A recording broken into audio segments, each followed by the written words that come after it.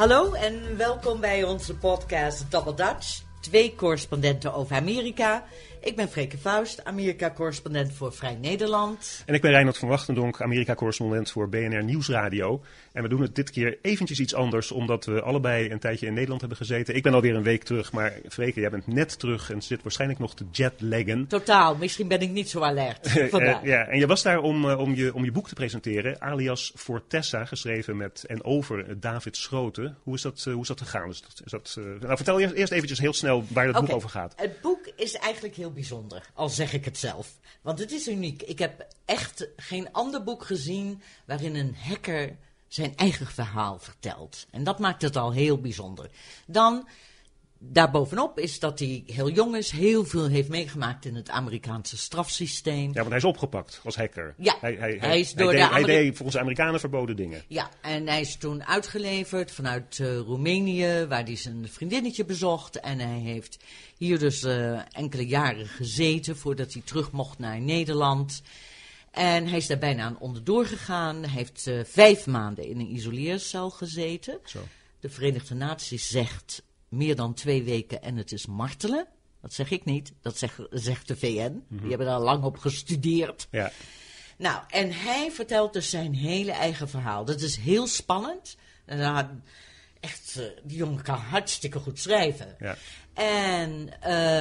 En ik heb de hoofdstukken geschreven waarin ik, zeg maar, heel journalistiek, waarin ik de context geef. Dus niet alleen waar wilden die Amerikanen hem voor hebben, wat is er gebeurd, wat is er in die gevangenissen gebeurd, hoe werkt bijvoorbeeld zo'n isoleercel in het Amerikaanse strafsysteem, et cetera. Ja. En hoe is het in Nederland gevallen? Heb je daar al een indruk van?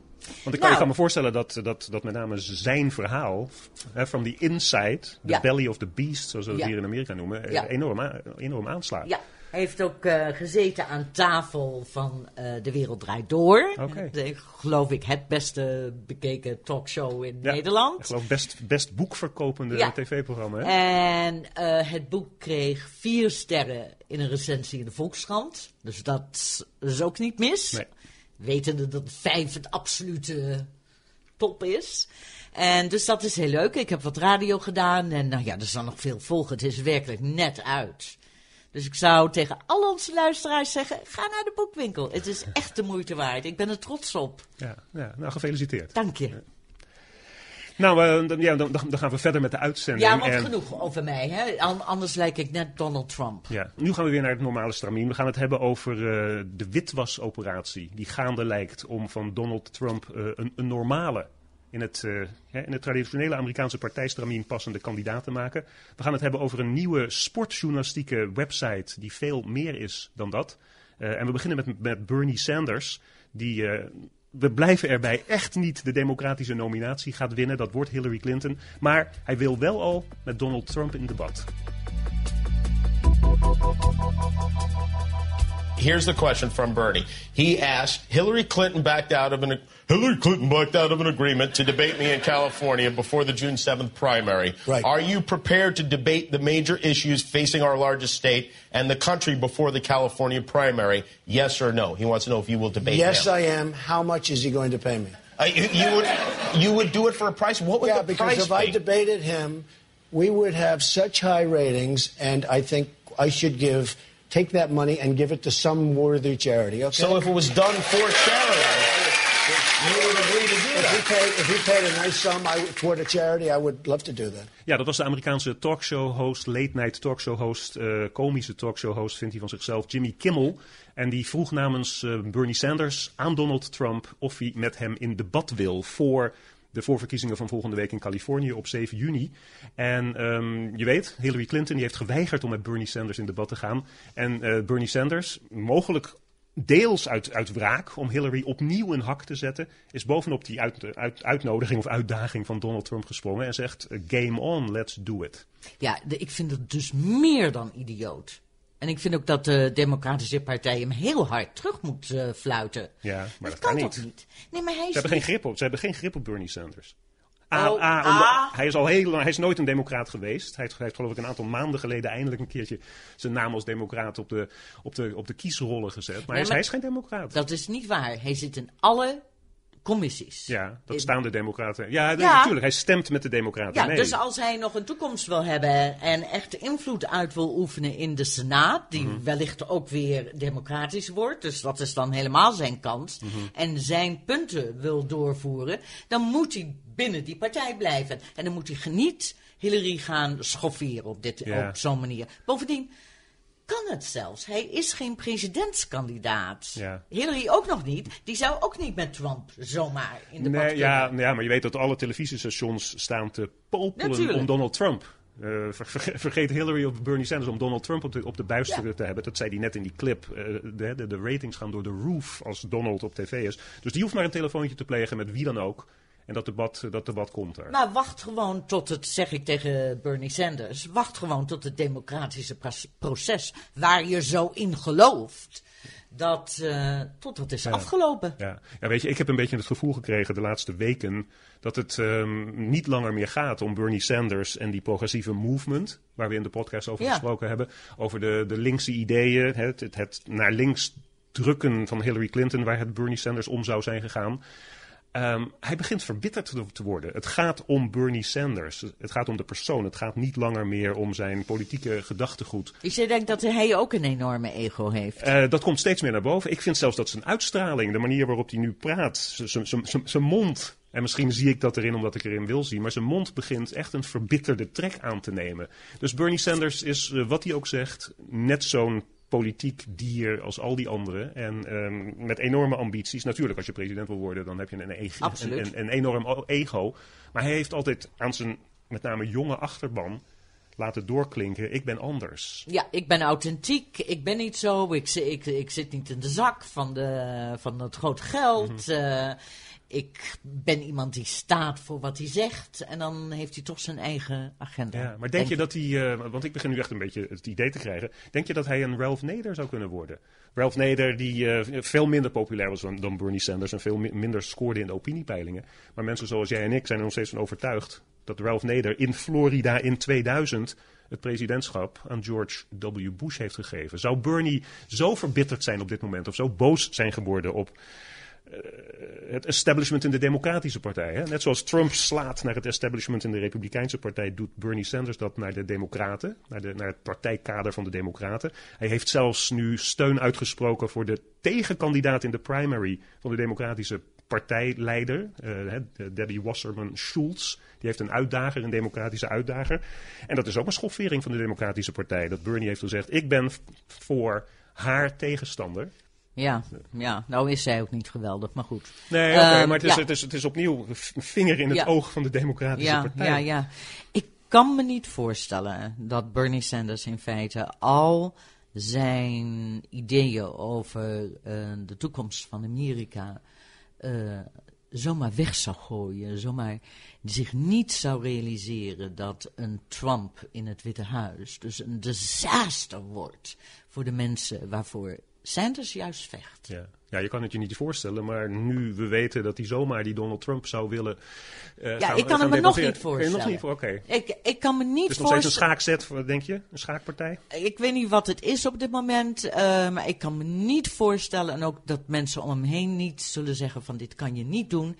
Denk aan de toekomst van het land. Ik wil nog één ding zeggen over Bernie Sanders in deze hele context. Hij zegt voortdurend in de opiniepeilingen, uit de opiniepeilingen blijkt dat als ik tegen Donald Trump in november zou gaan of in de herfst zou gaan, dan scoor ik beter dan Hillary Clinton. En mijn punt daarbij is, omdat Bernie Sanders nooit geaccepteerd is als iemand die een serieuze presidentskandidaat is, is hij ook nooit echt aangevallen.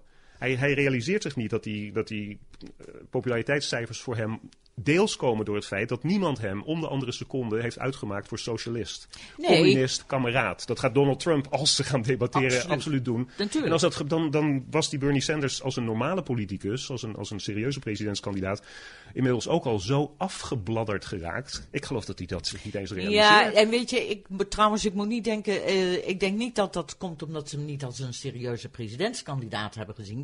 Dat heeft hij inmiddels meer dan overtuigend bewezen. Maar niet als iemand die kans maakt op de hoofdprijs. Maar de Republikeinen hebben altijd gehoopt dat het niet Hillary Clinton zou worden. Dus die hebben Bernie niet afgemaakt. Ook niet, okay. Die zitten gewoon te wachten op dat moment dat Bernie daar de presidentskandidaat is. En dan gaan ze bam aan de slag. Ja. En Hillary kan het zich niet veroorloven, want die moet de achterban van Bernie te vriend houden. Ja. Dus hij is in zekere zin, zoals in het wielrennen zeggen, in een zetel naar deze situatie gereden. Als hij echt hard was aangepakt zoals andere presidentskandidaten worden aangepakt, dan zou hij er heel anders uitzien. Totaal. Denk ik.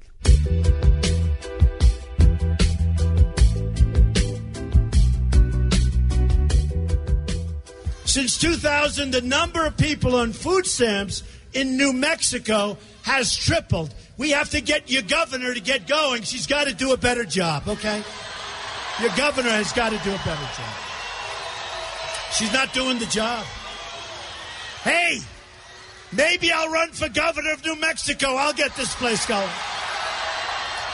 She's not doing the job. Donald Trump, die op karakteristieke wijze een politieke tegenstander aanvalt. Maar wat het maffe hieraan is dat het gaat om een republikeinse, een vrouwelijke en een Latina gouverneur van de staat New Mexico. We hebben het vorige week gehad over eventuele vicepresidentskandidaten voor Donald Trump. We zeiden dat moet een vrouw worden. Nou, die Susana Martinez leek een uitgesproken keus. En wat doet die Trump? Hij schoffeert haar, hij maakt haar af. Hij strijkt weer vrouwen en Latino-voters tegen de haren in. Hij is geen normale presidentskandidaat. Dat tekent dit, maar hij is ook geen normale presidentskandidaat, omdat we het laatste jaar hebben gezegd, dit is een hele gevaarlijke man met ondemocratische ideeën. Wat er gebeurt in de Republikeinse Partij is dat met oogverblindende snelheid allerlei mensen die dat zeiden, we moeten die Trump niet, hij is een gevaar voor Amerika, hij is een gevaar voor de wereld, hij is een gevaar voor de Republikeinse Partij, nu allemaal achter hem zich in het gelid opstellen en zeggen, hij is wel onze partijman. Hij is onze keus, we moeten ermee doorgaan. Het zijn carrièrepolitici, ze moeten aan hun eigen carrière denken. Maar ja, ik noem het een witwasoperatie. Ja, en het enge daarvan is dat hoe snel dat gebeurt. Hoe snel mensen draaien. Dan denk ik, hebben ze helemaal geen moraliteit? Hebben ze helemaal geen overtuiging? Geen ruggengraat? Ja, Lindsey Graham, dat voorbeeld. We hebben het over hem gehad. Die man die was een van de eerste slachtoffers van Donald Trump. Hè? Ja. Zijn ballen werden eraf gesneden, als ik het zo mag zeggen, door Donald Trump.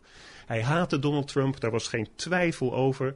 En nu heeft hij net telefoontjes met Trump gepleegd en gesproken over de buitenlandse politiek. Want dat is Lindsey Graham's sterke punt. En Donald Trump heeft die telefoontjes geaccepteerd. En nu zegt Lindsey Graham, omdat we Hillary Clinton absoluut niet kunnen hebben. Nou, die Trump valt wel mee, is eigenlijk net een van ons. Het kan toch, het is griezelig.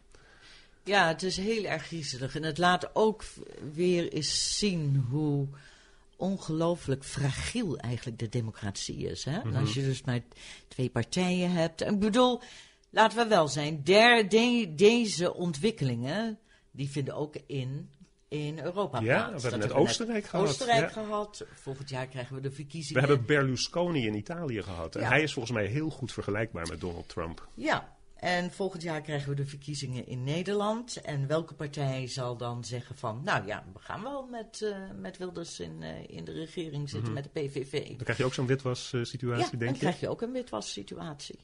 Ja. Dus dit is niet, zeg maar, exclusief Amerikaans. Het is wat dramatischer en wat meer amusementswaardeachtig. En dat is natuurlijk ook weer het gevaarlijke ervan.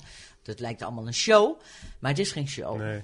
Het is de democratie waar we mee spelen. Ja, vreselijk vind ik het. Vreselijk. Er zijn artikelen verschenen, onder andere eentje van in de New Yorker van Adam Gopnik. Ja, dat vond ik heel goed. Ja, waarin hij in zekere zin zegt wat jij zegt, dat de democratie fragiel is. Ja. Ik heb altijd gedacht dat ik heb gedacht dat als Donald Trump in de jaren 30... met dit charisma van hem en met deze manier van politiek bedrijven had bestaan, dat hij dan inderdaad een gigantische kans had gemaakt. Maar ik heb misschien het naïeve idee dat in 2016 en in Amerika met allerlei democratische instituten die elkaar op papier in ieder geval in evenwicht moeten houden, dat het A, Trump niet zal lukken om te winnen, maar B, dat hij dan uiteindelijk toch in het gareel gehouden zal worden. Of ben ik dan echt naïef? Ja, want die Gopnik bijvoorbeeld, die zegt... en er was er nog eentje. Ja. Ik heb dat artikel ook aan iedereen gestuurd. Ja. Tegen iedereen gezegd, dit moet je lezen. Kort, bondig en huiver. Ja. En hij zei dat geloof ik ook. Iedereen die zegt, wat jij al heel lang zegt, dat, kijk, zelfs als we ervan overtuigd zijn dat Clinton die verkiezing zal winnen, er hoeft maar 1 terroristische aanslag te gebeuren. En alles staat op losse schroeven. Ja. Oké, nou, we zijn journalisten, maar deze podcast is net eventjes anders. Ik denk dat we hem toch moeten blijven constateren, ook al doen andere mensen dat misschien niet, en zeker niet republikeinen. Donald Trump is geen normale, is geen democratische presidentskandidaat. Nee. En het is echt, ik hou mijn hart vast voor Amerika. En dat mogen we gewoon elke keer weer zeggen in de podcast. Blijven we doen.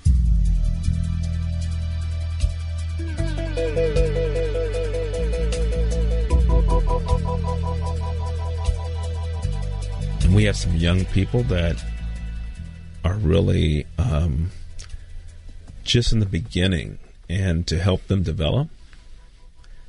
You know, I often get emotional about that, just, you know, kind of seeing the young people. You're getting emotional right now. Yeah, because... Wie we net hoorden is Kevin Merida. Hij is een vooraanstaande zwarte journalist in de Verenigde Staten. Hij was tot voor kort onder andere de managing editor, de hoofdredacteur van The Washington Post. Een van de 2... of 3 als je de Wall Street Journal meerekent, de belangrijkste krant in Amerika. Maar hij heeft die positie nu verruild voor het leiderschap van een nieuwe sportjournalistieke website. Dat ding heet The Undefeated. En die site die richt zich op een zwart publiek. Het gaat vooral daarom over zwarte atleten. En in het deel van het interview met hem op National Public Radio dat we net hoorden, wordt Merida emotioneel. Je kan het horen in zijn keel over de kansen die jonge zwarte journalisten nu krijgen om zich bij hem, met hem als mentor te kunnen ontwikkelen.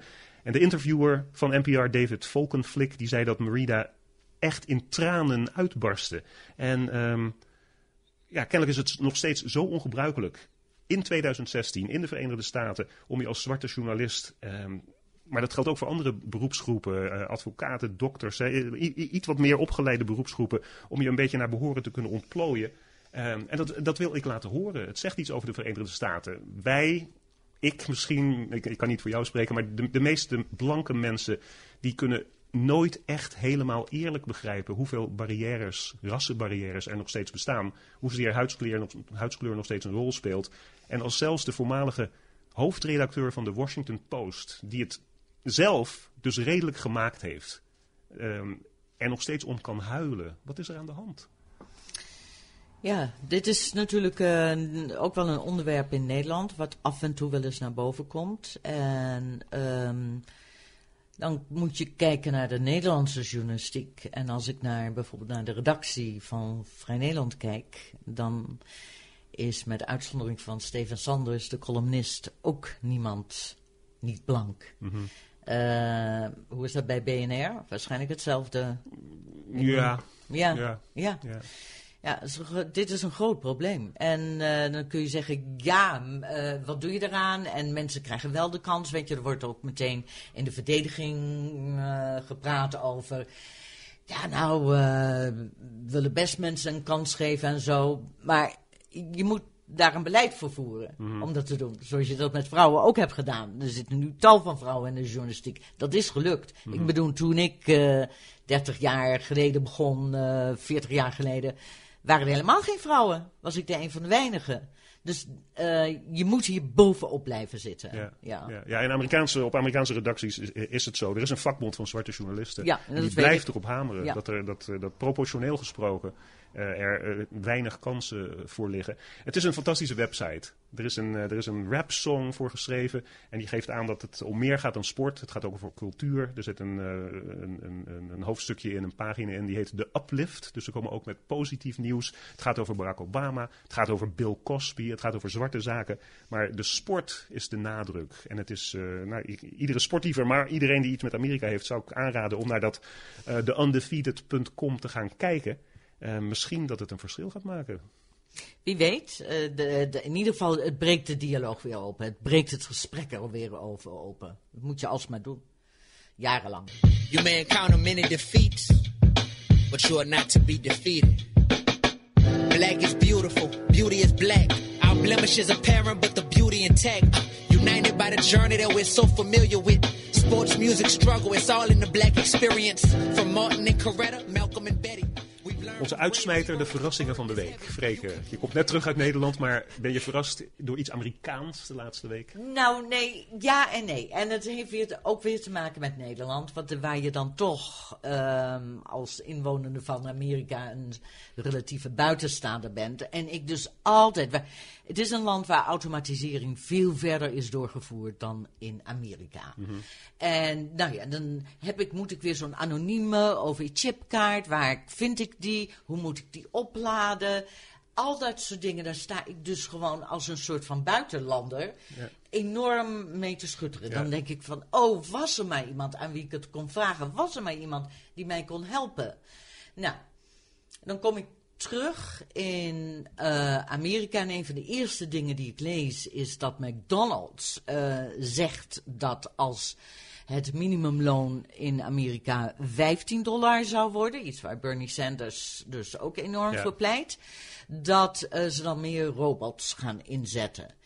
En dus meer gaan automatiseren. Precies. Ja. En ik heb enorm het gevoel dat er een onderliggende kwestie in deze verkiezingsstrijd is, die eigenlijk niet zo wordt uitgesproken, maar waarin de kiezer de angst heeft, misschien niet alleen voor zijn eigen baan, maar voor dat van zijn kinderen, zullen die nog wel kunnen werken? Omdat robots het allemaal overnemen. En jij zegt, in Europa zijn ze daar eigenlijk al verder mee. Veel verder. Tenminste in Nederland. In een land als Nederland, ja. Veel verder dan Amerika. Waar nog heel veel mensen gewoon, weet je wel, allerlei jobs doen. Ja. En de kaartjes in de trein hier. Er komt toch gewoon een man met een kniptang. Ja. En die steekt dat in je stoel. Zodat hij weet dat daar iemand zat die met een geknipt kaartje. Dat is inderdaad uit het jaar 0 in Amerika. In Nederland komen ze met zo'n reader. Met zo'n dingetje, precies. Ja. Als ze komen. Dus daar nogal ze komen tegenwoordig wel vaak. Oké. Nou, mijn verrassing van de week heeft misschien ook iets te maken met zo'n onderliggende sfeer in de VS die zich... Die je terugvindt in de verkiezingsstrijd. We hadden mensen over hier in huis. En een van die mensen was, ik ken hem nog niet heel erg goed, dus een vakbondsjongen. Hij werkt voor de Constructions. Hij is een bouwvakker. Mm-hmm. En hij is van de Constructions, ik ben de naam even vergeten, maar Constructions Union. En hij stelt zich verkiesbaar. En wat hij vertelde is wat binnen de vakbond. Binnen de vakbond. Okay. Hij stelt zich verkiesbaar voor een vakbondsfunctie. En wat hem opvalt, en daar had hij het over, is dat bijna alle vakbondsmensen van weleer in het kader van de vakbond die zich verkiesbaar hebben gesteld, hebben allemaal tegenstanders gekregen. En hij zegt het niveau van die mensen, zijn woorden, is bedroevend. Hij zei, er zitten letterlijk mensen bij die nauwelijks kunnen lezen of kunnen schrijven. Van de nieuwe lichting die tegen het partijkader aan het vechten is. En hij zegt, en zij gaan winnen.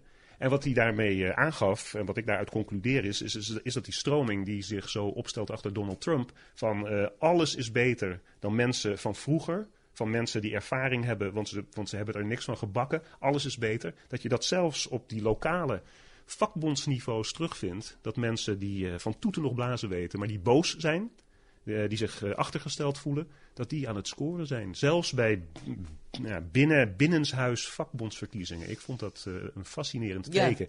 En een teken waar Donald Trump zich mogelijk gelukkig bij moet voelen. Dat zou ik zeker denken, ja. Not very educated voters heeft hij toch over gehad. Dat zijn mijn mensen. Ja, dat klopt. En daarbij opgeteld, vakbondskiezers waren of horen altijd democratische stemmen. En er zijn allerlei mensen die zeggen, dat we hebben het erover gehad, in Michigan, in Pennsylvania, in Ohio, Wisconsin misschien, oude fabrieksstaten die eigenlijk altijd voor de democraten gingen. Dit soort mensen kunnen best eens voor Trump gaan. En dat is een soort dus een slapende hond die wakker is gemaakt. We hebben een algehele opstand tegen het establishment dan. Daar klinkt het naar. Oké, dit was onze 21e aflevering van Double Dutch. 2 correspondenten over Amerika. Ik ben Reinoud van Wachtendonk, Amerika-correspondent voor BNR Nieuwsradio. En ik ben Freke Vuist, Amerika-correspondent voor Vrij Nederland. En tot volgende week. Tonight, Donald Trump faces off against Bernie Sanders. Trump versus Bernie, debate for America. Welcome to our studio audience here in Burbank, and welcome to all of you at home. Mr. Trump, we will begin with you. Opening remarks. What an incredible honor it is to be here. Here we go. There we are. There we go, huh? I will behead you. I will behead you. I promise you that. And not a pretty ISIS beheading. I'll drag it out so your windpipe is spitting blood. We're killing in the polls. We're killing in every state. And if I become president, I promise you this, we will kill everybody.